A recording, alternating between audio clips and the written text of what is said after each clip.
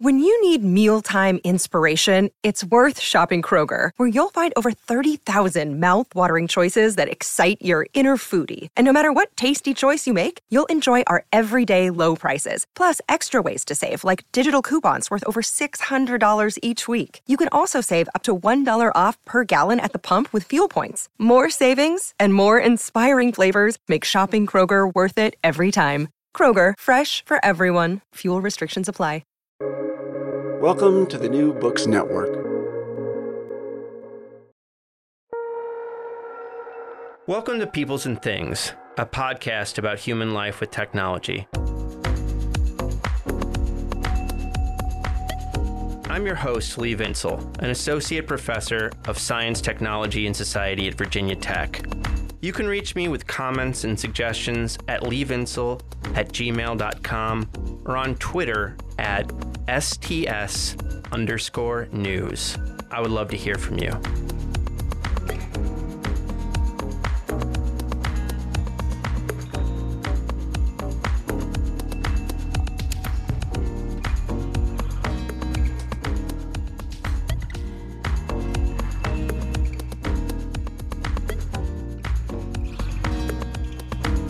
Something like 43,000 people died in automobile accidents in the United States last year alone.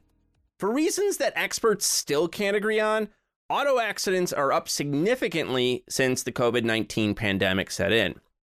And globally, cars are the #1 killer of young people under the age of 30. Moreover, internal combustion-powered vehicles are clearly bad news for the environment. While many people hold out a lot of hope for electric vehicles, that technology isn't a magic bullet. There are lots of systemic problems with EVs, as I discussed in the podcast interview with Aaron Gordon, and hope to cover more in future episodes. And yet, for some reason, criticizing or even honestly addressing the irrationality of America's dependence on the automobile is off the table, both in mass media and in public policy. In most places, going after cars is a wonderful way for U.S. politicians to make sure they don't get reelected next cycle. And yet, reforming our transportation system is really, really important, especially for climate change, but not only for that reason. It's also important for reasons of livability and decreasing death and injury. Now, one way to break this open is to talk about bicycles. And the idea isn't that everyone's going to start using bikes to get around. That's ridiculous and isn't going to happen. No, the better place to start is by pointing out how few Americans use bicycles as transportation. Only about 1% of Americans use bikes regularly as transportation, and only half that number use them to commute. This contrasts with, for example, famously, the Dutch, about 27% of whom use bikes to get around. But at least at one point in time, even people up by the North Pole in Canada use bikes as transportation more often than Americans do. Following bikes is a good method to split open the U.S. transportation system and think through how it has come to be what it is. For this reason, I was really excited to talk with Zach Furness, an associate professor of communications at Penn State Greater Allegheny, about his 2010 book, One Less Car: Bicycling and the Politics of Automobility. Zach not only lays out the story of how automobiles came to dominate American culture, but also tells the really fascinating story of how subcultures and countercultures formed around the bicycle and used it as a tool to critique what Zach calls the automobile industrial complex. I had a lot of fun chatting with Zach, as you'll see, and I think you're going to have a lot of fun hearing about him and his work. Get excited!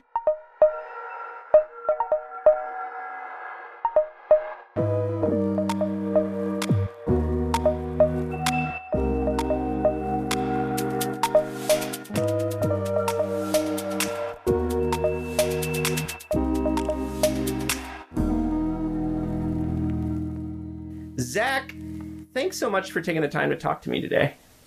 I really appreciate you having me on, especially because when I first got in touch with you, it was because I was using an interview with Ruth Schwartz-Cohen that you did on your show, and it worked out really perfectly to assign to my students, and I've been loving the podcast since then. So that's great, man. Well, thanks. I mean, we're going to talk about your book here in a second, but I've wanted to have someone on to talk about bicycles and cars for a long time, because I think it's a really important topic for our future. So when I learned about your book, it was a great opportunity. So, One Less Car is a cool book. So when you explain it to people what it's about, what do you say? What were you trying to do with it? The main thing I was trying to do was really try to provide the most, at least at that point, the most comprehensive view of how people have politicized cycling, and used the bike as an instrument of political critique, and, as well as obviously being a vehicle, something for fun, for pleasure. But in particular, thinking about the ways that people had taken their experiences as cyclists and their ideas about what it meant to ride, and use that as a framework to think about all these other issues about urban planning and city architecture and the right to the city, about technology itself and people's ability to access it or change it and tweak it. And I really wanted to take all of these things that I'd been reading for years from people that were doing everything from, DIY photocopied bike zines to, academic scholarship where people had written about cycling or bike paths or car accidents and car culture, and really just wanted to try to integrate that and do the best job I could of, doing justice to people who had been thinking about these issues for a long time before me. That's cool, man. And how did you come to write this book? I mean, were you a part of bike culture at the time? Are you part of bike culture now? I mean, do you identify with your bike in some way? Yeah, I mean, I definitely consider myself a cyclist for the rest of my life. But, yeah. I mean, for me, this wasn't a project that came about as a result of me just, sitting around and reading stuff about it. It came from me riding my bike first at college, and then when I moved to Pittsburgh for graduate school. It was cheap, it was convenient, and I realized very quickly, though, that there was this whole dynamic on the street that I had never given any thought to, which was people didn't want me there. And it was pretty obvious. And, between the kind of responses you get from people and faces and people yelling things at you, it really started to make me think about all of these issues before I had either like a language to talk about them or an interest in even doing so. For me, it was more just like trying to figure out how I could assert myself on the street so that I was comfortable and didn't, get in a wreck and hurt myself. Yeah. But really quickly, it put all these other issues into focus about how we get around and who's allowed to be in certain places and why that is. And in particular, just like the entire culture associated with automobiles and the way that cities are designed and how much space is afforded to them versus human beings. Yeah. And at the time, like the other people who I knew were riding for the most part were punk rockers. So I played I was in punk bands for almost 20 years. And when I first moved back here, it was something that a handful of punks that I knew were into, both because they were like BMX riders as a kid and also were bike messengers.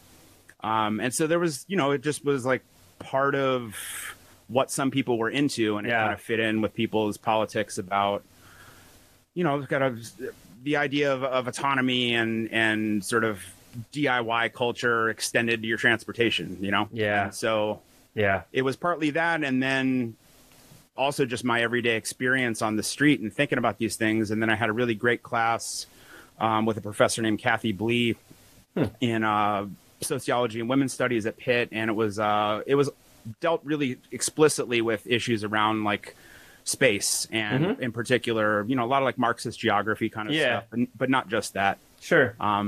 But between that and especially work that I got turned on to from like the Situationist International and really thinking about the way that they were creatively, critiquing and imagining and philosophizing about the city and about people's experience and how that fits into these larger, cultural traits or more like, cultural trends and ideas and, socioeconomic context and that sort of thing. And so it just kind of came this mishmash of everything that was on my brain for a while, but I didn't really think about doing anything with it academically until, I don't know, maybe 4 years later. Yeah. And were you in grad school in communications by the time that came to you as a kind of academic topic in that way? Yeah, the whole time I was. I mean, it initially started, I was going to do a PhD dissertation on culture jamming groups. Okay. And I sort of had this idea in my head to talk about like sort of high concept technology stuff and more like lo-fi version. And so I was really into some folks that had been involved with CMU and the Critical Art Ensemble and some offshoots of different groups that were involved with that, as well as people that were doing, things like Adbusters. And so I started thinking about critical mass and the bike ride that people would take, the last Friday of every month. We'll talk about the history of that a little bit. And I was really thinking about that as like an interesting way to try to, say something or intervene, or at least like have an active performative kind of critique of car culture itself. And by doing it, by getting on a bike and just like riding and having fun.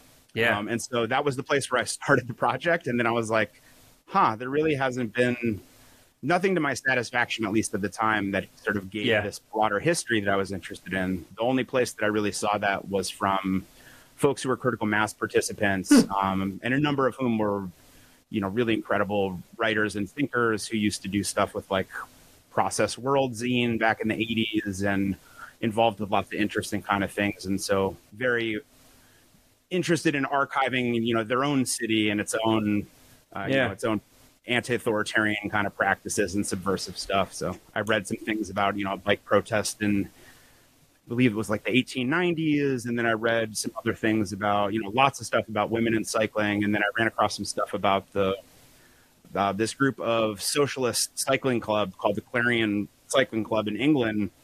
And, I basically talked to my advisor. I'm like, can I write about bikes? Yeah. How'd that fly into communications? I mean, Jonathan Stern is your advisor? Yeah. I mean, he's a very open-minded guy. So, like, for sure. And I mean, him and Carol Stabile is also somebody that played a really important role in my thinking and mentorship. But yeah, Jonathan was the main person that I worked with in school, and all of his courses really, were as much communication as they were history, philosophy, of technology. Yeah. And so, the kind of approach that I took to thinking about that, it was very based around communication and cultural studies, but it definitely was not the kind of object of study that most people do in my field. Yeah, I mean, which should make for great job applications first time around. What wasn't there also? My first book was about automobiles, so wasn't there also during the time you were in school already a kind of a literature on transportation and communications, bringing those together? Yeah, that was kind of a thing, right? There were some things. It's weird because, when you're working on a project and you're kind of diving into something where there is no clear, coherent, singular archive or a particular field, and you're kind of compiling things, and especially when you're just as interested in trying to like pull as much from like DIY punk culture as academia. Yeah. You run across certain things. Like I knew of Jeremy Packer's work, for example, exactly, because he went to school with Jonathan Stern, my advisor. And so there were a few people in that respect where I got turned on to other people thinking about cars and automobility. And then as I got further into the project, and even more so when I turned it into a book, found, this really great body of work that broadly is under the umbrella of the journal Mobilities, but people like John Urey and Mimi Scheller, and Jeremy Spinney, who wrote a lot about cycling, and lots of people that are written about car culture and automobiles, and came at it from some really interesting angles. So it was definitely something where I was just trying to both, situate myself and try to have something to say in addition, And I love it, man. I thought it was really important for a book, at least, to pretty meticulously document all the stuff that I looked at, because I wanted to put it all in one place, both because I have a terrible memory and to just give credit where it was due. Yeah, man. I think I love it. I love the story from like punk rock to through all these academic literatures. It's a nice trajectory. So you start the book with a description of New York City's crackdown on critical mass, which is this long-running bike gathering that also acts as a form of activism, as you said. So can you tell listeners a bit about critical mass in case they don't know about it, and also say why you found this a good way to open up your book? Yeah, so critical mass started in the early 90s, and it was organized. Initially, there was a thing called, I believe it was called the Commute Clot. And it was a group of people who were bike commuters that decided that they wanted to get together and take a collective ride home after works, so to speak, and kind of like take over the street a little bit and, you know, get an experience of what that was like rather than being, you know, single individual people just like smushed along the side of the road, but just try to get a bunch of people together. And then I'm forgetting the documentarian's name, but a person made a documentary film about cycling, and they spent a bunch of time in Amsterdam and China and a bunch of places with, at the time, you know, very active bike cultures. And they did a screening of that in San Francisco. And there's a scene in that film where all of these people, cyclists, are congregating in an intersection in China and waiting until there's just this, what they described in the film as this critical mass of cyclists that would become so big that then they just all went and took over the street and all the cars had to stop. And so they adopted that name, and then it became this thing where it was the last Friday of every month. And the idea was basically that it could be anything that people wanted to do with it. Essentially, it could be, it was a protest and a party, or just a bike ride. And it was kind of theorized and put into practice as this thing that anybody could, you know, articulate what that message was. And, you know, they referred to it as like xerocracy, of, you know, the photocopier as people's instrument to describe why people were there and what they were doing.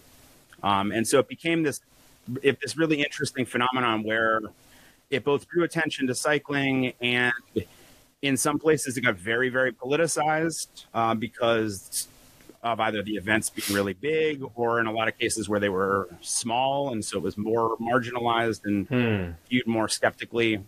You know, sometimes you'd have some really aggressive cyclists on rides that would be kind of antagonistic to drivers, I think, in part from, you know, people's everyday experience of being sort of pushed to the side of the road. Not to make excuses, but, you know. But there was that sort of element. But for the most part, you know, you had all of these people coming together that were really interested in trying to do this thing. And it sort of goes in direct conflict with, you know, the norm of American streets, which is that cars rule and everybody else is just sort of window dressing on the side. And so it was trying to flip that just for even a few minutes, and even putting people in the position where they had to wait in their cars was really upsetting to lots of folks. You know, there'd be lots of columns written and articles and people speculating about this stuff, and lots of complaints from drivers and things. But it had a really interesting impact on raising a huge amount of awareness around cycling, and also for people that saw that as like a protest or radical or something like that, it helped to mainstream and legitimize cycling advocates and groups that had been around in places, you know, trying to do the boring, necessary work of, you know, going to town hall meetings and trying to get ordinances passed to get bike lanes and all that sort of stuff. Yeah. And when was the first time you participated in a critical mass? Do you remember? Maybe 2000, 2001. Where were you at? Pittsburgh. You were in Pittsburgh. So it was going on then. So like within a decade. I think it was happening a little bit before that too. Like they were pretty small rides, but I went on a few of them. I wasn't something that I was an active participant all the time in. I went on some rides there. I think I went on one in Seattle. I went on a few in Chicago. But it was something that I enjoyed doing. It's also, at the time in Pittsburgh, I mean, just to give you an idea, like in the late 90s, like 1999, I would know who was at my university, like a big university, like based on the bike rack.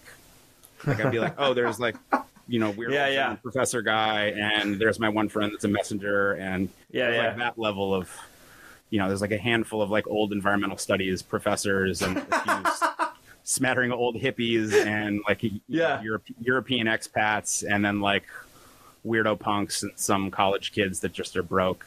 And that was a lot of the people that see biking regularly, you know. And it's something that I don't think it's because of critical mass that it got more popular. I think it's for a variety of different reasons, especially in the years since then. Yeah. But yeah, I mean, I think that was part of my interest in it. And, you know, it was a clear way that you could point to people actively trying to not just ride, but to think about what it meant to do that, and to think about car culture, and to put it in a language and a framework that was meant for anybody to understand. You know, it wasn't meant to be something that was, you know, some preserved knowledge in the academy or something like that. It was, you know, it was intended to be like, hey, this is what we're doing, this is what we're up to, and this is why cars are a problem that we don't tend to think about. Yeah. And so New York, like, really cracked down on these things, right? Yeah, and there in particular, I mean, I started with the example in the book because it was a huge ride, but it was also at a political event. It was at the, 2004 RNC event, I believe it was. Yeah. And so, you know, you had this kind of convergence of things going on, but it also marked this period where, in hindsight, people found out that, you know, the FBI had been spying on critical mass organizers. I interviewed somebody who was working at one of the organizations in the area, and they seemed very hesitant to talk to me first. And I was like, this is weird. And then I realized afterward that they were kind of sketchy, but, you know, who's this random guy from Pittsburgh asking me questions? Who wants to interview me and, like, has read and knows a lot about our political strategy kind of thing. And I was like, it's cool. Like, I'm all right. This dude's a spook. And he was getting, his group was getting spied on by feds. Right. And so, you know, you have all of this ridiculous interest in people that are trying to organize a bike ride, or even if it was a protest or whatever it was for. It was pretty wild. And that's in addition to the fact that the police there, I mean, they're notoriously, you know, aggressive and heavy-handed with everybody. But there were a lot of rides. You can see videos online of just, like, punching people out off their bikes. Jesus. And millions of dollars. I mean, you had this, like, ridiculous. This economist had, in the intro, you recount how this economist had done some, like, figures on it, and it was like millions of dollars they were spending to try to, to spy on people having a bike ride. Yeah. You know, it's like, in a city where, out of all the places where it's not, you know, if it was like Houston or something where highways have been, I mean, that's changing too, but highways have been, you know, life there forever. That's where you also had a concentration of people that were, you know, right-wing think tank funded, would look at Houston and places like that as, like, the models for what we should have, because they have, like, you know, very minimal zoning restrictions. Right. It's car-based. You know, you don't have, like, hippies like me trying to advocate for cycling and public transit and that sort of thing. Yeah. But yeah, it's, you know, I have people in Portland that I spoke with, like, they had dealt with tons of hassle from the cops. Mm-hmm. And also really ridiculous levels of infiltration and spying, as if this was some, you know, secret network of, I don't know what. So, I mean, for me, go ahead. No, it's fine. Yeah, for me, what the critical mass example did is kind of like split open the issue, right? Because you have cops and the state power coming and cracking down on these bicycle activists. And, you know, part of what it is just reinforcing this system we have of car culture, right? And in the intro, you have, I mean, just these staggering statistics about, like, how 1% of Americans use bicycles as a form of transportation, and half that use it to get to work, and just how far away this is from the rest of the world. And, you know, it's not just, like, Dutch people, but you say, like, Canadians near the North Pole use bikes more often than Americans do, which... That's what I found at the time. That was actually, like... I'm glad you pointed that out, because that was one of the things I was like, come on. Yeah. But, you know, it makes sense if you're trying to think about a way to individually just be able to, like, get around in a particular place. If you can make that work with your setup, you know, it's a lot more convenient than having to, you know, it's a lot easier to fix and not a lot less things to worry about than a car in the middle of winter. Yeah. But, you know, it's the exact opposite of what you'd think. And I don't know if those stats have changed much at all. I would highly doubt it, though. Yeah. We're still talking about, like, just a infinitesimally small amount of people in comparison to the full population. Yeah. At the same time, though, things have, I think, gotten radically different in some cities since I wrote the book. since the book came out like 12 years ago. Yeah. Because I'd been working on research for that for many years before that. So, but there's a lot of cities where the entire infrastructure has changed. People's attitudes about it have shifted.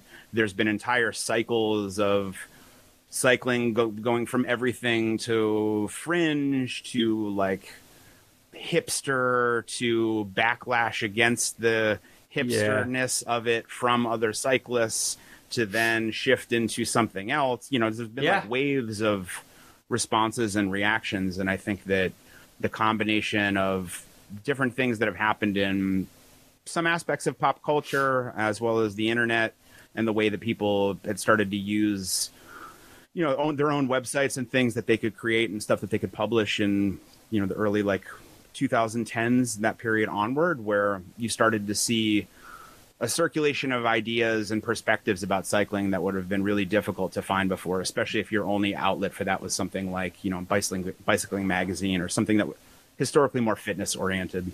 Yeah. There's, what I eventually want to talk to you about is like how you understand the construction of our car dominated culture and what you call the automobile industrial complex. But I thought as like a way to kind of get into that, you talk about the trope that Americans have a love affair with the automobile and how that kind of covers over things. So what do you think that love affair with the automobile kind of trope kind of hides from us? Or, I mean, I think that with anything like that, there is part of it that's true, right? Sure. I mean, there's aspects about driving a car that are super fun. Mm-hmm. I mean, at least for me, my experience of it can be really fun just as much as it can be, absolutely devastating to your body, your memories, your experiences of trauma, a lot of people have known that have died or been maimed and injured, maimed in accidents. I mean, yeah. And so having the ability to think about all that stuff and to take that seriously constantly gets marginalized by this idea that does, I think, a lot of rhetorical work of pretending that somehow Americans all love cars. We've always loved cars. Yeah. We always will love cars. Yeah. And, and there are tons of things you can point to in pop culture to prove that. And so there's the reality of it, which is based on people's experiences and these, repository of images and representations that we have over the decades. But there's also the way that stuff gets mobilized and sort of like put into practice and as a kind of default set of assumptions where people don't have to then ask any follow-up questions. It's just like, oh, Americans love cars. Yeah. Like, what if they don't? And even if they do, that's not necessarily a good thing. Yeah. And I think that it's really important to emphasize, so I should at the beginning of our conversation, that, when my critiques of automobility have always been structural, right? This isn't about either for me or I think people who are responsible bike advocates, not that I'm like, the exemplar or something, but it was always important to me of what I learned from the people who had been doing that work for a while and were good at it and were smart in their thinking and were sympathetic and caring and understanding people, empathetic, that this isn't about trying to get individual people to make individual decisions about their transportation. That's great too. Yeah. But it's more thinking about these larger factors that make cycling almost impossible for most people. Mm-hmm. And those are not about whether somebody wakes up and they're like, should I drive or should I bike to work? Yeah. Like, especially we love doing that with everything in our culture though, right? Is like turning it 100%. Into that kind of shit, Yep. And you said that you went to school in Pittsburgh. Yeah. And I mean, what the geography is like here. It's not something that is easy to contend with unless if you're riding a bike in Pittsburgh, especially around the period where I started, but even just now, you have to be in pretty decent shape. You have to be physically able-bodied. You have to be able to essentially be brave, have courage about it. And that's not something that people should have to have. Yeah. Store, it's fine if you're like, 22 punk anarchist, like, I was at the time, and being like, fuck this. Like, I can ride my bike, I belong here. And I was cognizant of that at the time, but part of it I also kind of like took some pride in. Yeah. But I also recognize that for most people, that was not a matter of even having a decision. It'd be like, yeah, man, I can't do that. Right. I can't make it up the hills. Or like where I work now, to get over there, it's possible. And I have a colleague who rides. He lives a little closer than I do, but it's not easy at the last stretch too. And nobody rides bikes around there, so it's like no one has the experience. People get really nervous. They don't know what to do with their cars and stuff. Yeah. So I do think I just wanted to mention that stuff because I think it's very easy, and it's often, unfortunately, the easy tactic of saying like, well, lots of people can't ride bikes. It's like, yes, I know. That's the point, is that there should be other options available. And it's more about thinking about an entire way that we could reapproach how we do transportation, how we think about cities, than it is about just getting people on bikes. Because I think public transit plays a way more important role in especially any future ideas about mobility. Totally. But I think that the two go hand in hand. Yeah. And like, good good buses have bike racks, and they can connect to each other too. For sure. So, I mean, like, sketch that out. I mean, so, some listeners probably will not have thought about this kind of going from the 1890s and like when bicycles kind of were the thing to like the critical mass moment in the 90s or something like that, where like bicyclists just riding together caused fury, and like how that change happened. So, I mean, like, just at a high level, can you sketch out that history a bit? Like how you think what you call the automobile industrial complex kind of came to be? Sure. I think that a lot of when I was first thinking about these issues and what we talked about so far, so much of the people I was interested in are thinking about bikes as an alternative, as a solution to this problem of car culture. And when I started thinking about it a little bit more in a little bit more of a complicated sense, what struck me was that the thread that kind of tied these things together about transportation was this idea of automobility that's bigger than just driving a car, but the idea of like self-propulsion and autonomy through your own mobility. And that's something that really came to people from the bicycle in the 1890s. And because it was the first time that, women had the ability to ride transportation of their own accord, where they didn't have a chaperone. There's been tons of great stuff written about that as well. I mean, still dealing with like the incredibly awful social norms where, it's not like you could be black and ride a bike in the 1890s and not deal with everything you had to deal with when you were black in the 1890s. Or just most periods of time in the U.S. Totally. But that whole era really gave people an experience of like independence and riding and having the ability to like, go see the woods or go here and there and go out for fun and join these clubs, or in the case of with women, to dress differently and to have this thing that sort of served as both like a vehicle and a metaphor for your experience. And so all of that also comes along with people wanting to create infrastructure that we need roads to ride these bikes on. The first rest stops were created by cyclists. And so you have this whole kind of culture of transportation, at least from my perspective, from what I looked at, that all sort of points to a place where cars almost come as this logical conclusion of the kinds of ideas that are embedded in what the bicycle means. It's the car is just like the faster version. Which is fun, in that sense. But there was nothing to sort of compare cycling to, and by way of other motorized transportation just would have been horses, right? And there's lots of interesting stuff about that as well. But it's both like a really liberatory thing at the end of the turn of the century. Part of it was also this, what refers to as the bicycle craze. So it was a trend. It was popular. But then, you get into the 1920s up in that period. That's when, Ford is making cars. And at the end of that decade is really when a lot more people have access to them than did before. In that gap period, I didn't find that, there was a huge amount of interest, though, in adults riding bicycles other than just like basic functionality. It wasn't, people did, but it wasn't something that I found lots of literature about, or people talking about, this halcyon time of, cycling somehow from like, the zeros to the roaring 20s or something. But I think it's one of those things that for people who lived in rural areas, everybody sort of relied on horses, both in cities and in rural areas, and then carriages and horse-pulled omnibuses. And it was just kind of this metamorphosis of thinking about, wagons and riding on stuff, whether you were propelling them or with an animal or riding in them, that just became the kind of model for things. And really, like, once cars become a little bit more popular, and that's when you have a number of things happen. I mean, there's a great book from author, his last name's Norton. I'm forgetting. Peter Norton. Yeah, Peter, Fighting Traffic. Fantastic book. Yeah. And I had read a piece from that book that was published before, I think it was in Technology and Culture as an article, that talked about the way that jaywalking became a thing that was essentially invented. It becomes a way for,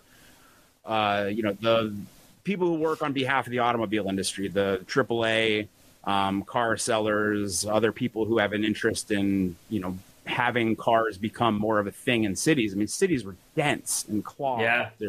There's horses, there's walkers, there's tracks in the street for trolleys, there's glass everywhere. Have you ever seen that 1909 San Francisco streetcar video?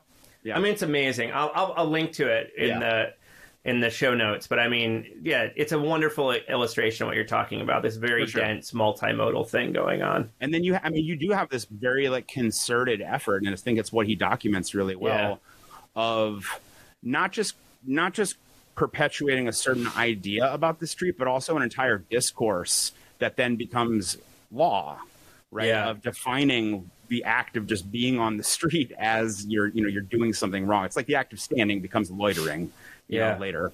But you're hanging out or whatever. But as far as being in the street, jaywalking and the implications of it being, you were like, like an ignorant hick or something with your head up in the clouds. Jay means hick, basically. Hayseed, hick. Yeah.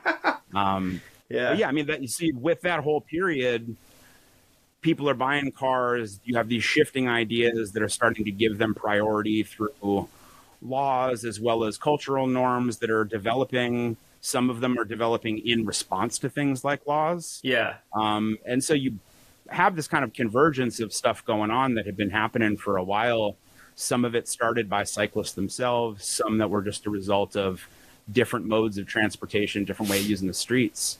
And then you also have these grand visions of automobility from like Norman Bel Geddes and the 36 World's Fair with the Futurama exhibit. We'll link to that too. That's a beautiful video too. And it's this amazing thing. It's also both amazing. It's awesome in every sense of the word, as well as just being like terrifying and awful, like this dystopian, just massive skyscrapers and huge fast roads. And you can see the appeal of like how modern and cool that would be, but it's also just like, you want to live that way?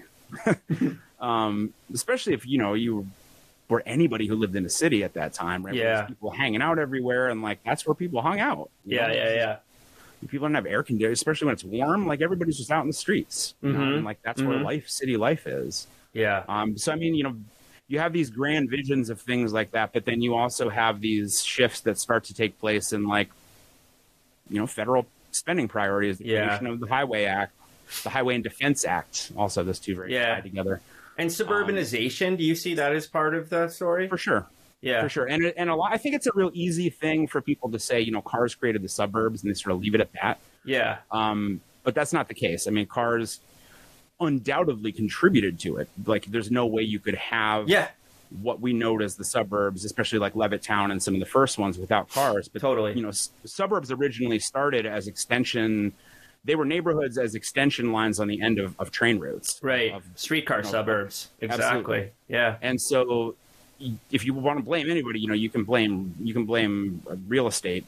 People involved in buying and selling of land and developers and things. But totally. I mean, that's how I always use like cars created the suburbs as like an example of like terrible technological determinism. For sure. Because the story you just laid out, it's a construction involving all these interests and powerful, moneyed interests coming together to do something, and to do something that there's like demand for, at least on some level, right? Like people do want these things. Yeah, so, and it's the real material embodiment of this much longer standing narrative of, American, go get 'em attitude. Yeah. Work yourself up. The American, it'd be so much so that it concurrently and later becomes the symbol of, the American dream, right? The house with the picket fence. Like, you don't have that in the city. Right. That's a suburban construction. And, so there are things about that were very desirable to people, folks coming back from war. Yeah. Black folks that lived in cities that wanted to live in nicer conditions and, of course, couldn't because of redlining. Yeah. But there are all these interests that make suburbs desirable, right? But the reality is that, once people get used to any aspect of life of having those be, I don't know, just there, like a material reality, like cars are a necessity. Right. And so you get this kind of reinforcing thing that really starts to happen in a very massive way through, really just solidifies the way that things look now in the 1950s, Do you think there's the only break with that is like, it's not even a break, but it's just like moments of rupture of 1973 oil crisis. Good point. Lots of people got really into bicycling then that lived in cities. It was referred to as like, another bike boom. Yeah. And, so there's things here and there, and there's always been an interest in people, using bicycles for utilitarian purposes. But there just weren't many places where you could do that, even in cities. It was like you either chose to ride on the street or you could ride on the sidewalk, maybe. Yeah. But, that's aside from all the cultural stuff about bikes becoming these things that were just viewed as like only for kids. Yeah, I want to get to that, but there's one thing it's funny, man. I was going to talk to you about exactly like how they're seen as toys, but let's push that for a second. Sure. Going back to the love affair idea, I was thinking about like, I don't know about love affair. I mean, I definitely know people who love their cars and all that crap, but it led me to thinking about like the power of habit, not love. Yeah. And I'm going to try to do a video soon about like habit, technology use, and climate change and these issues, because I think it's really important. Yeah. But like, I mean, did you see the news like this summer about people reacting to gas prices? Yeah. And then like our president, who's like supposedly like people the right would like to cast as like a lib environmentalist or something like that, was like bending over backwards to get gas prices down. He was like having a panic attack because his numbers were tanking and all this shit. Yep. And I was like, dude, the power of habit in our current system, like the people who are, I'm like, I worry about like the 40% of Americans that can't make ends meet. I worry about those folks in any kind of inflation, but the people who I heard bitching about gas prices were not those people. Oh, of course. And a lot of people, they're always the people that have absolutely no skin in the game of having any of their rights or privileges, even remotely, in no possible way do they have to deal with giving over of anything of their own experiences, doing fucking anything. It's always this constructed, manufactured idea. Excuse my language. No, dude, go for it. It's always this manufactured crisis every day. I mean, that's what, that's what Tucker Carlson does, Ben Shapiro, all those people. I mean, it's just this constant hammering home to the point where people start to actually believe like, oh, yeah, it is like a serious thing that these people want to, exist and use it in a public place or whatever. That's a good point. That's a good point. It's just without that, people, the people who are complaining the hardest, and, there's a very real thing at the base of that, which is like, if you're already paying a lot for gas, that's a struggle.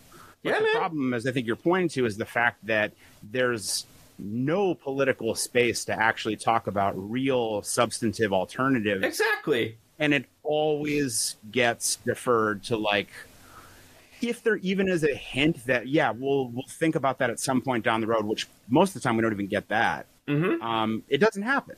Anybody who's tried to broach transportation as a serious issue in American politics, especially any criticism of cars, gets destroyed. Yeah.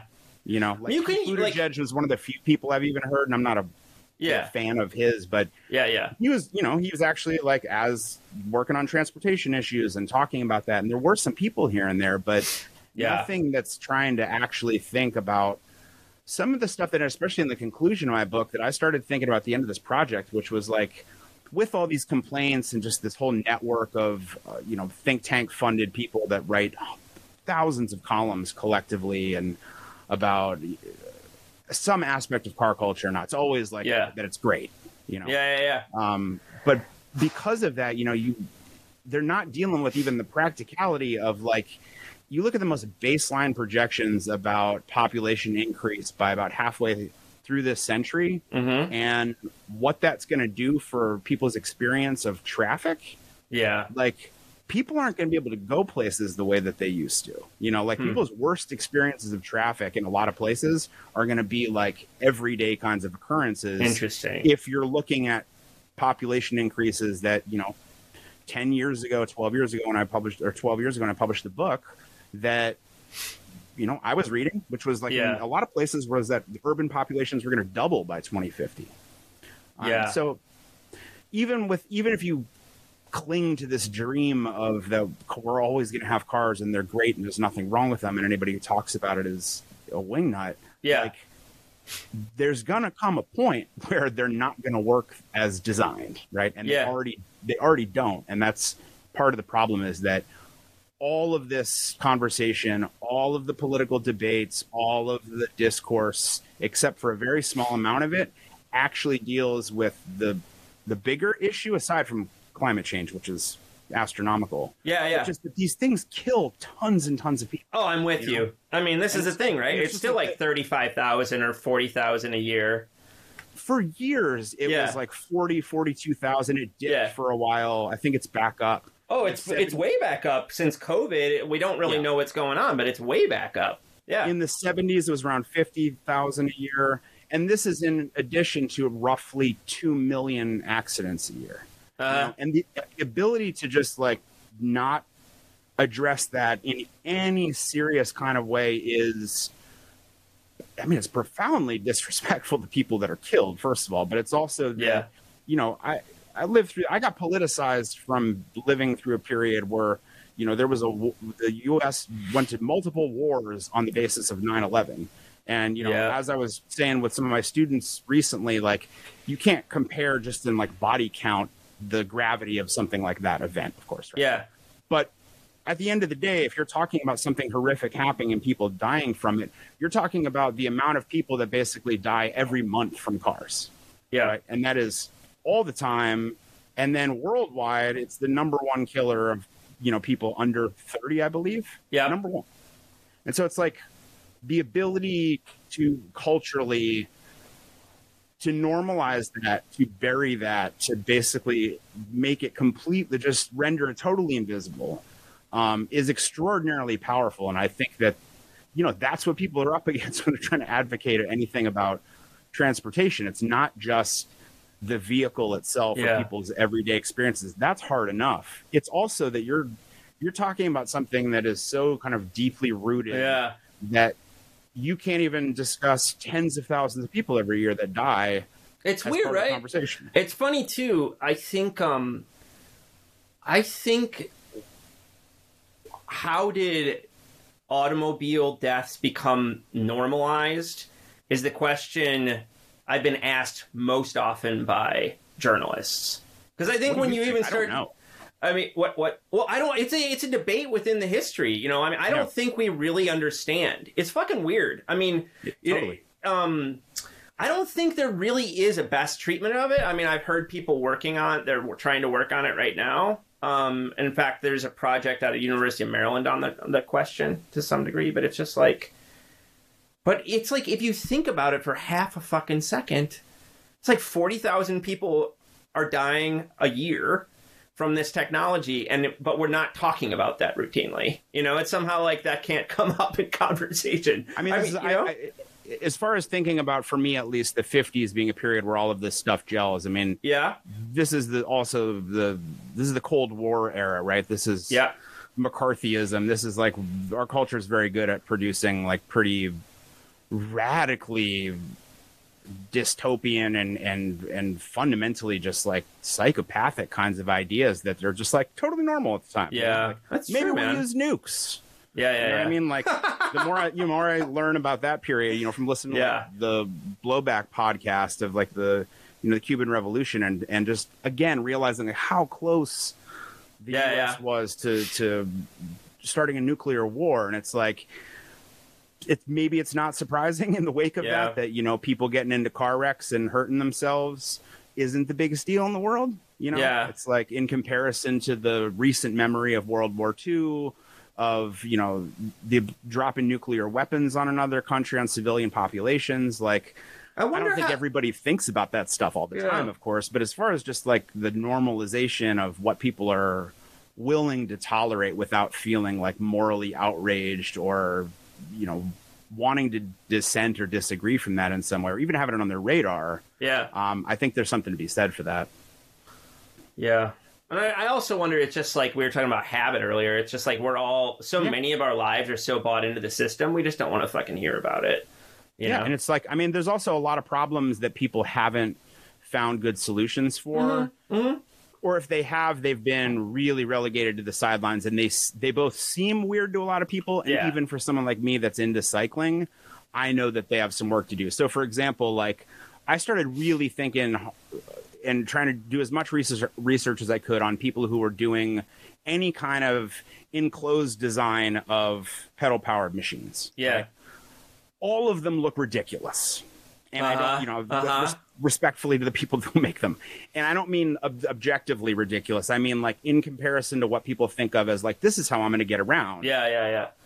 You can't, even if that's a functional thing, like, that's a weird transition for a lot of people to get used to. You know?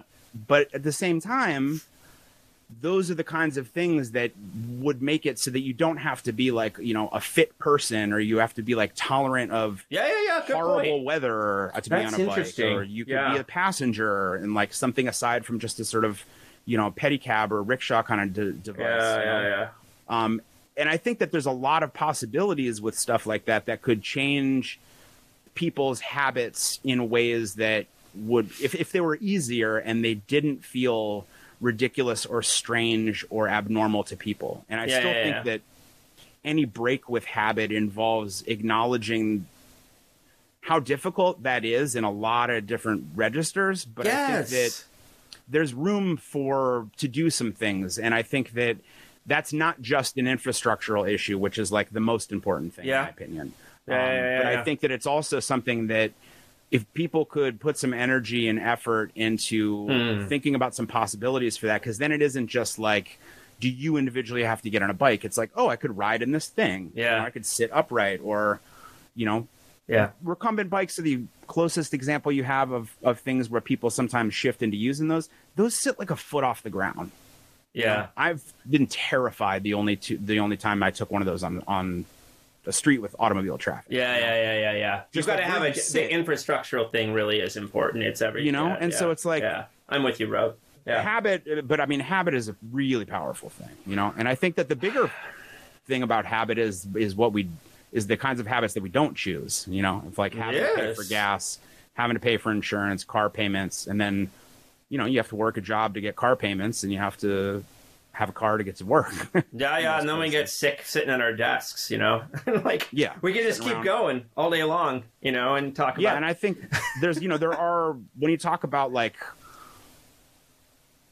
all different kinds of practices and uses of technologies and ways that we use our bodies and ways that we think about the spaces and places that we inhabit, there are all of these different points of intersection that you can look to and be like, well, what about this? And what about this? And what about this? And that can sometimes be overwhelming and distracting because it seems like too much. It's like it's just capitalism, or it's just the way we relate to technologies that transcends capitalism. Or, or it's only transportation, or no, it's this. And I think all of those questions and critiques and ideas are really important. But I also think that recognizing that there's a big gap between the way a lot of people pose questions about these issues and the kind of work that people do on a practical basis to put this stuff, into play in the public sphere versus also people's just everyday experience of trying to get around. Man, I'm with you.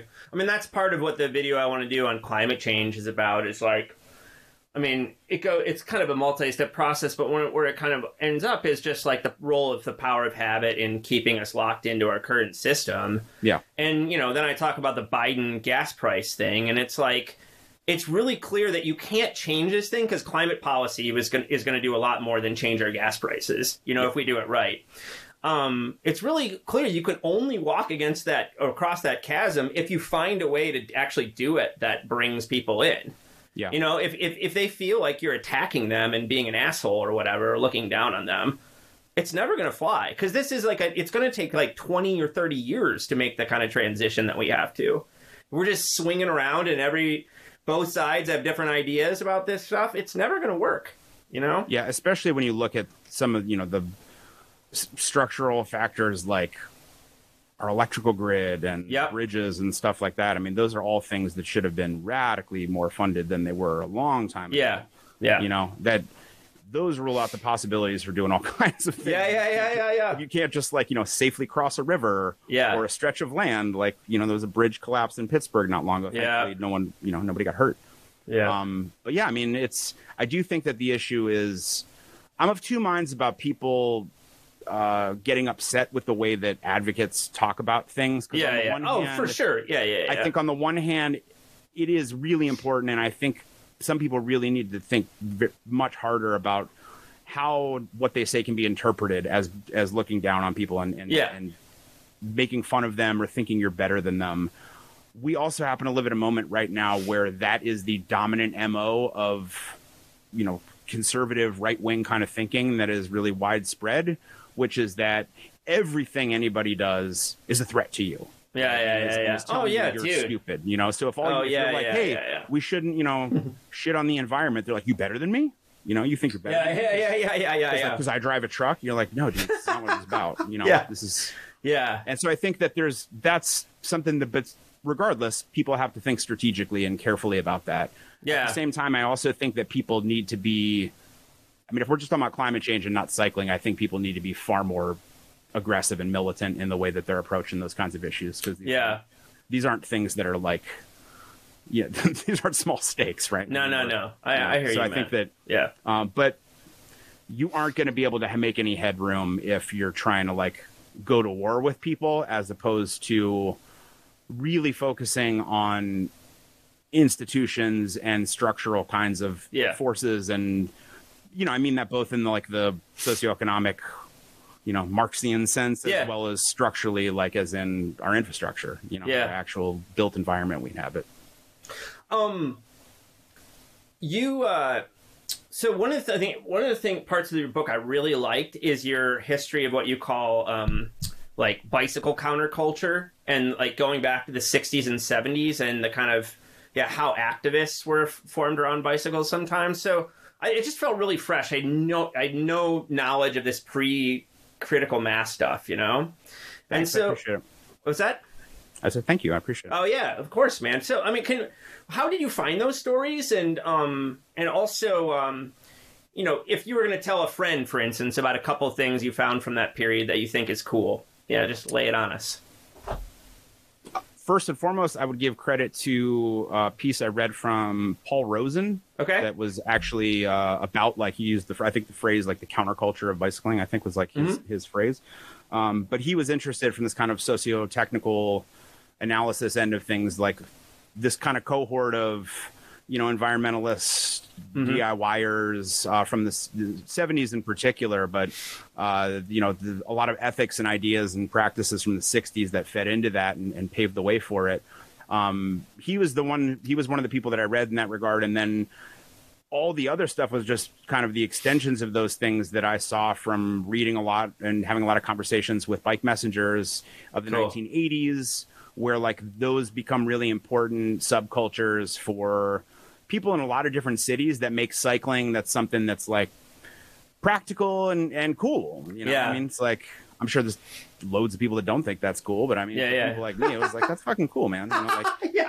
People just flying around on, single speed bikes and whipping through traffic it's nothing, it's a wild thing, I think, for people to see, probably very frustrating to drivers in New York City in the 80s or whatever. But you get these pockets of places where people kind of form their own subcultures around cycling that means different kinds of things, you know? Yeah. And like there are these important threads, I think, that connect them sometimes through particular people and institutions like bike shops. You know, like in New York, you've had like Bicycle Habitat has been there forever. I'm forgetting some people's names right now, which I feel terrible about. But, you know, there's like a lot of people involved in early advocacy, like making bike advocacy a thing in the early 70s in certain cities, in Philly, in New York, in San Francisco, a handful of other places where, you know, those folks stuck around and continued to do work around environmentalism or around nuclear energy, for example, with Charles Komanoff in New York. And like there's these clear threads of people's interest that extend into environmentalism, into critiques of technology that are about, you know, technocracy or whatever kind of framework you want to think about it from. But for me, it was the people that gave a voice both like explicitly to some people who cited them and a nice framework where people like E.F. Schumacher and Ivan Illich, Lewis Mumford, you know, but then lots of other people who were just they were into these folks. They were reading Mumford and stuff. Yeah, absolutely. And nice. and reading, you know, they're reading people like Mumford and Jane Jacobs and people that were having conversations in the public sphere as like the antithesis of people like Robert Moses and the idea of, you know, designing cities. I mean, I think he once described it as, you know, designing with a meat cleaver. It's just, you know, horrific, inhumane kinds of ideas about what you do and just displacing thousands of people, you know? Yeah. So, you know, I think you get these threads of these different kind of larger countercultural attitudes that extend from the 60s and 70s that are sometimes very informed by, you know, the anti-nuclear war, anti-war in general with Vietnam, rethinking about technology, people, you know, like the entire movement of the Whole Earth catalog and like all that sort of stuff is feeding into a lot of people's consciousness very explicitly, and it's just kind of like in the air for anybody who's involved in anything that's remotely like countercultural. Yeah. And so, you know, I think counterculture more about like the ethics and ideas and practices, and subculture more about like the way that some of those ideas and practices get codified into like specific communities. Okay, kind of that's neat. I like this distinction. Yeah. They kind of have their own like niche stuff. Yeah, like it could just be fashion or sound or something, but it can be. And then like, but in some cases you do have these, you know, like punk subcultures. In a lot of cases are like part of a bigger counterculture. You know? And there's Venn diagrams we could draw and think about different movements, right? Absolutely. Punks, not punks. Yeah. Stuff like that. But yeah, you have, not to like, you know, glamorize punks. It's just my own experience. There's tons of problems. Yeah, punk's not dead, bro. But the, you know, I think you have this interesting ensemble of people doing different things around cycling and with pedal power and, you know, giving voice to different ideas that extend and then, or that really, with these subcultures that I think develop in the 80s and 90s around cycling, a lot of this stuff starts to smoosh together and merge. Yeah, exactly. Around the time that I'm riding bikes for the first time. Oh, that's interesting. And it's partly because I'm noticing it for the first time, but it's also because, I mean, I really tried to read and everything I could get a hold of at the time. And especially the interviews that I did a lot of interviews with people over the years, and people spoke really clearly to that, you know, to the point where it was pretty, you know, it was like kind of understood if you were talking to somebody that like, you know, you get it. You know, like you understand, you know, the casual things that people would make reference to. I mean, you know what I mean? Like when I was involved with the whatever anti-war thing. Or, we were involved in this, you know, anti-highway protests and blah, blah, you know, matter of fact sort of things that you realize these different kind of converging interests, as well as like these other threads of really cool stuff that like wasn't my scene. It's huge here, but like mountain biking, for example, you know? Yep. And talking to folks that were involved in, you know, early mountain biking. And that was very much this rejection of mainstream cycling technology and culture. And, you know, it was just like people getting together and flying down hills with parts that they blow out and be like, okay, how did this thing get destroyed? Like, right. How can we do that better? Yeah. exactly. So, I think you get like these really kind of cool tinkering communities and people doing different things with their own, DIY, both as like a political cultural strategy, but also as like a very technological thing. You know, make your own stuff, fix your own things, make your own parts, maybe start your own business if it doesn't exist, that kind of thing. I love the way you draw on all these different kinds of knowledges, by the way. I think it's really cool the way you draw on everything from interview type situations to just being a part of these communities to doing all this media stuff. And Thank you. I want to turn to the media stuff for a second. So I shared your book with my friend, historian Eric Hounshell, who's a bike nut. He lives in Switzerland, and he just had a baby. He and his wife just had a baby, and he just bought like a really nice thing for behind his nice thing behind get around. And he hangs out at bike shops in Switzerland. It sounds really ideal, man. He sounds happy and like it's a wonderful life. But I sent him your book, and he was saying, like, some people might like look at the media representations chapter and say, like, oh, that's kind of a silly thing to focus on in this overall story. And he's like, no, but that's like seriously important when it comes to this stuff. And one of the things he was saying is that, like, how often, bikes are basically represented as toys in our culture, Absolutely. And so what are some of the ways that you think media representations are kind of like affect our conversations around cycling and cars in unhelpful ways? I mean, generally, people don't have representations of things that relate to what they do, how they live, who they are. They sort of don't exist, right? Yeah. Or at least there's this massive disconnect between what people do or what they imagine is possible. And it's not to look at media as some absolutely deterministic kind of way, but I think you don't have to be a simplistic cause and effect kind of exactly to suggest that patterns of representation, especially years, decades in news, in films, in TV, and everywhere. If you see the same sort of things over and over and over, I mean, those become your entire basis of what you think of as normal, right? Yep. And since I wrote the book, like, so when I wrote the book, there were two things that I was interested in. Some of these, I had been kicking around some things and then also read some really good articles here and there where they talked about a certain film. And I was like, oh my God, yes. And so again, tried to like combine things. But from my perspective, all of the films that existed in the sort of pantheon of, American mainstream kind of film, there was like almost nothing that showed bicycling as an everyday activity that people did for transportation anywhere. Yeah, that's true. Maybe you'd see some images and famous It's E.T., dude. Yeah, the chase scene in E.T. What's the actual name of the movie? With the cutters.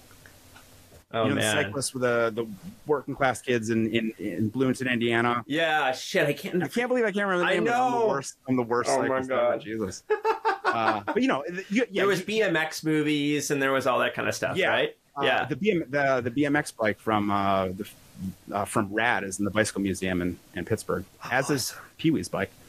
But like Pee-wee Herman, you look at who rides bikes, they're freaks, right? They're by like mainstream Hollywood standards, like hetero, macho car culture Hollywood standards. People who ride bikes are you're like 40-year-old virgins, 30-year-old paper boys. Yeah. They're people whose, again, like, their sexuality is maybe ambiguous or something. Which totally true, right? Again, in the realm of film is presented as being like odd, as weird, as queer. Yeah. In not the, post-appropriated way that people, think of queer, but like in the bad sense, in the pejorative sense. And even since the book came out, I mean, you're going to find a lot more examples just because there's far more media outlets now. Kind of, especially just with television shows. And I do think you could look at, I'd be interested in reading somebody's like wider study of like the last 10 years of media representations of what those look like. But I mean, those do impact people, man. They really shape what you think about stuff. And if you think that cycling is just some weird thing that that fits into people's also everyday experience of just way people talk and the way people think about driving, and like people, that's kind of, cultural common sense. Like, you get a license, you drive a car. Like, you're not going to ride a bike. Kids ride bikes, and that matches perfectly with people's entire media universe of having that exact message constantly told to them, that yes, kids ride bikes, adults don't ride bikes. Like, if they do, they're weird. You don't want to be, like, dude, that's strange. And dude, that's beautiful. That's really unfortunate. It's like, again, it's not going to be something where just better representations are going to somehow fix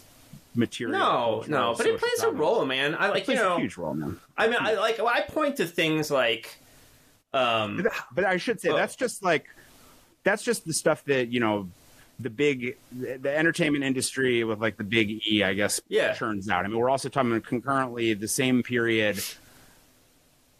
I hate to use the term, it's a revolution, but I mean, a real revolution in terms of people putting out ideas about cycling and creating their own publications. And I mean, people and numtots and all these kinds of things, all kinds of stuff. And then, and doing things that were like really, really funny. And just like having all these different dimensions to people having conversations and depictions of cycling, and like making that cool in an entirely different way. And even if that is just to a small population at first, or maybe ever, it's still bigger than the one that existed before that. Good point. Anybody was able to make cycling cool in the United States of America at any point is extraordinarily challenging, especially without the ability just to like ride comfortably in most places, Yeah. So because I'm obsessed with maintenance and repair, I unsurprisingly really liked that your last two chapters on DIY bike culture and, for example, like community bike projects. Because I mean, I think that, it's an interesting place. Well, there's so much that's fascinating about that space for me. But it's one place where you see a lot of skill sharing, in which I think is a beautiful thing, and it's also a place where people just have repair skills much more than they do with a lot of objects in their lives, right? That if they break, it's just like, what the fuck just happened? I need to call somebody, right? Yeah. So where do you see kind of like, we've kind of laid out this story. There's like at least two tracks. There's a couple tracks. One of them is the rise of like the automobile industrial complex and like automobility and how that becomes such a thing. Then you have this other track that's like the rise of this bicycle counterculture and subcultures and all that kind of that story. So, put the DIY story and your last two chapters in that kind of tale you've been telling that has a couple of different layers, right? Like, how do you see DIY like in that overall narrative you've told? In the technological sense, first of all, there's always been, at least to my knowledge, like traditions of people forming communities and of hobbyists and tinkerers, and there's some really great stuff that have been written about that whole culture in ham radio. Kristen, forgetting her name, MIT Press book. Wrote a great book about like Christina Dunbar Hester's book on low power to the people. I love that book. That book as well, but this is a different book I believe I was thinking of, but that one's fantastic. But there's lots of people that you can point to that have documented that, as well as I spent a bunch of time looking through. I didn't get into it very much, but the technology magazines that were really popular in like the 40s and 50s. Yeah. It would be just inventions and, just like lots of like dude shop talk. But also everything that swung from like how to advice to pie in the sky ideas about, how technology is going to revolutionize this or that or the other thing. So there's always been, I think, an interest in people being able to do things themselves when it comes to fix it and repair. And I do think, if anything, like some of that is informed by car culture. Lots of people have the experience of working on cars and being able, this is pre-computers. Being able to fix things. Being able to do a lot of repairs yourself. And also having, not having to look very far to find other people that can assist you with that. Somebody's brother, somebody's aunt, like a local shop, whatever it might be. So I think like some of those attitudes and ideas have always been around since cycling has been popular because a lot of it's out of necessity. You know, people not having bike shops, and so you have to learn how to do some stuff. I mean, like when I started riding, you know, really seriously as a commuter in around, I guess, the same years, like 2000, 2001. At the time, there was no bike shop in between 4 universities in Pittsburgh. There was no bike shop there. So anybody who was like in my crew of people, you'd stop at this place where our friends worked, and those were like cyclists that worked at this like punk shoe store that sold, you know, like Doc Martens and stuff like that. Like, you'd go get your bike worked on there by a friend. You'd be like, this is making this noise, man. What's going on? And all of a sudden there'd be like this crew of 4 people around. Flipping it upside down, like, yeah. The shoes are over there. Sure.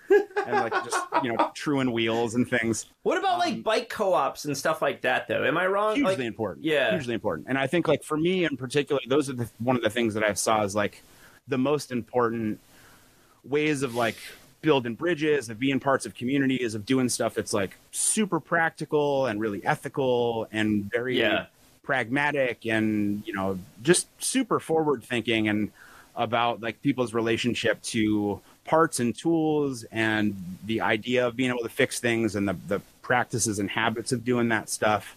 Been really focusing on skill sharing and teaching. And and I think that those places were both, a lot of those got started by people that came at cycling from these different places. Some of them were from folks where their interest in cycling period came from there. So you get these kind of like interesting feedback relationships of once you have some institutions, sometimes that's around bike shops, sometimes it's around, you know, these like community bike programs that take a lot of different guises, as well as like really long standing stuff that people have been doing, like Bikes Not Bombs. And I got to credit like, you know, Carl Kurz and the people in Boston who started that and expanded it and really always made the idea of collecting stuff that otherwise would have been pitched and to make that available to people, but having that be something where the emphasis is on not just skill sharing, but also things like training, teaching people how to be mechanics, and doing so in a way that is also based in like political solidarity. You know, like they intentionally did things in, you know, Nicaragua and in other countries around the world, in places where there's, you know, spots where they thought it was important to be involved and to do something. And like, we can do this, right? We can bring in, you know, shipping containers of bicycles and train people to be bike mechanics. And, but with a very different end set of goals than some of the programs that I think were really important. And I really like, I'm very nervous in how I dealt with them in my book. Because some of them, there's some end of that shares a lot of the ideas that go along with like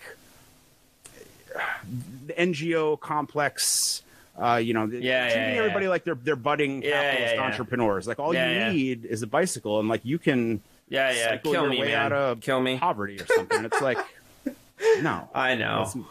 And so, as much as there's some aspects of that, my interest in addressing some of that was to just like, a lot of it was just me like developing a critique of it, and I didn't spend a lot of time with it. It was just like, that's what I think, and I put it out, and I was like, fuck, man, I'm like criticizing bike organizations, you know. But I think for some valid reasons, and there was some groups that I had some real ethical problems with. But on the whole, and especially the kinds of stuff that I saw around the country in various places I went with my bands, or, you know, anytime my band would travel, I'd find cyclists and interview people, or I'd go to community bike shops or bike programs, and lots of emails. And is your band on Spotify? A couple of them are. I haven't played in bands in about 7 years, 6 years at this point. But cool, man. Yeah, there's a couple up there. I think Voice in the Wire and maybe Barons. Teddy Champs Army is up there as well. Okay. But yeah, I think that they've always been like a really important core piece of like any semblance of there being like a cool and interesting and actually like sustainable bike culture, right? Yeah. Because they're dealing with something we always have, which is a waste stream of stuff that people are going to get rid of. It's really useful.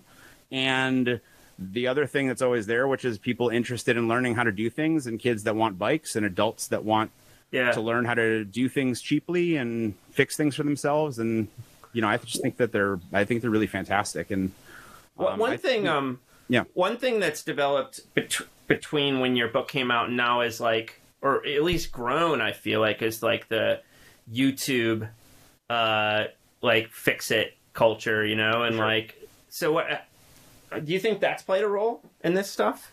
Definitely. And I think that also I was of very two minds at the time. This was like in the thick of the whole like fixed gear bicycling popularity. Oh yeah, fixies. And on the one hand, I hated the way that got turned into like this like cool guy status thing. Yeah, hipster stuff.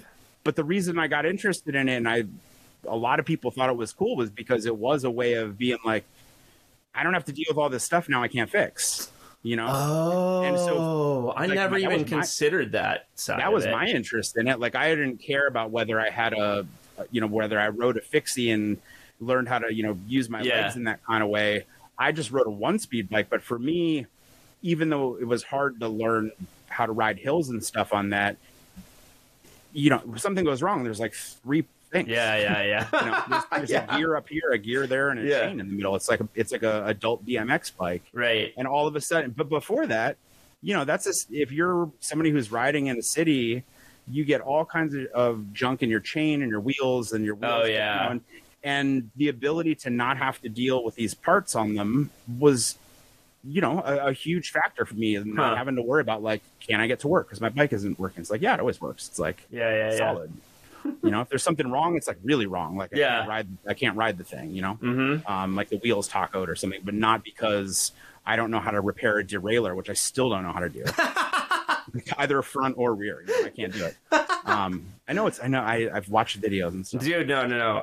It's all magic to me. But it's like, but those kinds of things I think are differences that people advocating that it becomes part of like what makes it's unfortunately what it can be like both real practical, but also just like really stylish. Yeah. And unfortunately the stylish stuff kind of like becomes more prominent or people get hung up on it. And, and anybody who wants to also make fun of cycling in that period points to that as being just like this very trendy kind of thing. Like, oh, fix your bikes. It's like, I've definitely been that guy. Yeah. I'll cop to it. Yeah. And so I think that there's aspects of technical culture and DIY stuff that can be both like, the subculture DIY and the technology DIY. And there was a lot of that also in like, people building mutant bikes and doing lots of cool experimentation that crosses all these different paths with community bike shops and old parts of people that I met that were doing, and some folks that were involved with both Bikes Not Bombs and this organization called CESTA in CESEA was the acronym in El Salvador, which was hugely important for a number of people I spoke with that created like a few contraptions. The predecessor to the Yuba bike, but like the big cargo bikes. What's it called? That Extra Cycle. When I interviewed somebody over there, I think that they had worked down there. This other guy, Aaron, who was making bike ambulances in Namibia. I believe he had worked down there as well. He had worked with a number of people that were in the same circles where they were trying to find practical, cheap, affordable ways to create like, I don't know what the word would be. Not necessarily just off-road, but wheelchairs that could be in environments that weren't just perfect concrete, right? Which most of the world is not. And so you have people that got interested in working in these various kinds of projects with cycling technologies and available parts and figuring out how you can both cobble certain things together and do new manufacturing to create, really functional kinds of tools for people that are not just about like riding a bike, but can do lots of other things too and fulfill gaps that people need. And I think that, if you don't have spaces where people can like have access to lots of parts and tools and all those things, it makes that stuff really difficult. Totally. So, man, I knew this was going to be fun. I knew it was going to be fun revisiting this book and talking to you about it. And I really appreciate it, man. It's like it's been a long time since I published it. And there's so many good things that I've read and thought about since then. And for a while, it was after I published it, I just like couldn't think about bikes and cars for a little while. Yeah. Are you working on anything now, or I mean, what's up now? Not with that. I've been working on a project for a while. Slowly, just from life complications. Sure. I've had a kid that then compounded that in a great way, but not great for working. But it's about Israeli punk bands in the 90s and early 2000s, and like political punk bands from an interview-based project. Cool. How'd you get into that? Because I was really interested in the fact that even now, people's criticisms of the Israeli state and their policies and some of the punk music from that period is still way more radical than most of what you'll hear vocalized 7,000 miles away in the United States. That's wild, man. I love it. And especially the fact that it's from Israeli Jews. And when I first started running across some of those bands and zines and other things about that, it certainly perked my ears up, especially the more I was learning about. So have you been going over there and interviewing people, or how do you do it? This was all Zoom based or phone. Yeah, sure. Because at the time too, this was like right when I'd started doing research and talking to some people, but when I was doing the biggest stint of interviews was right before COVID. Yeah. And a lot of people that I was talking to were also in different places around the world at this point too. That's so cool though, man. What a great idea and great way to do it. I mean, I just want to do justice to, people's time that they shared with me and their stories and trying to do something good with it. But I haven't done much with, cycling. I mean, some of the people whose work I'm a big fan of have, like Melody Hoffman and Adonia Lugo and Sarah McCullough. I really like Jody Rosen's new book about bicycling. Cool. There's lots of good stuff out there. I don't know, man. I will really look forward to your Israeli punk study because, I just thought your book was really fucking creative. And thank you so much. I really appreciate that. Yeah, man. So thank you so much for taking the time to talk to me today, Zach. An absolute pleasure. And I look forward to checking out more of the podcast and definitely reading some more of your stuff as well.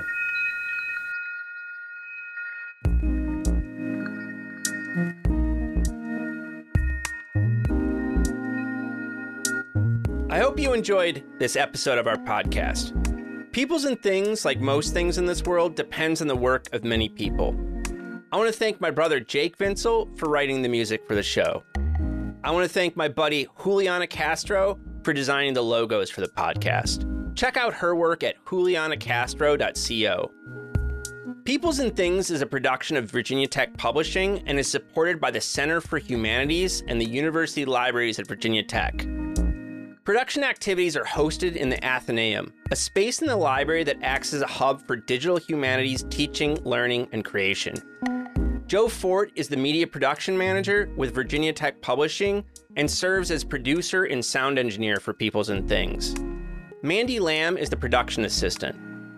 For information about other podcasts from Virginia Tech Publishing, visit publishing.vt.edu. I also want to thank you for listening. Thanks.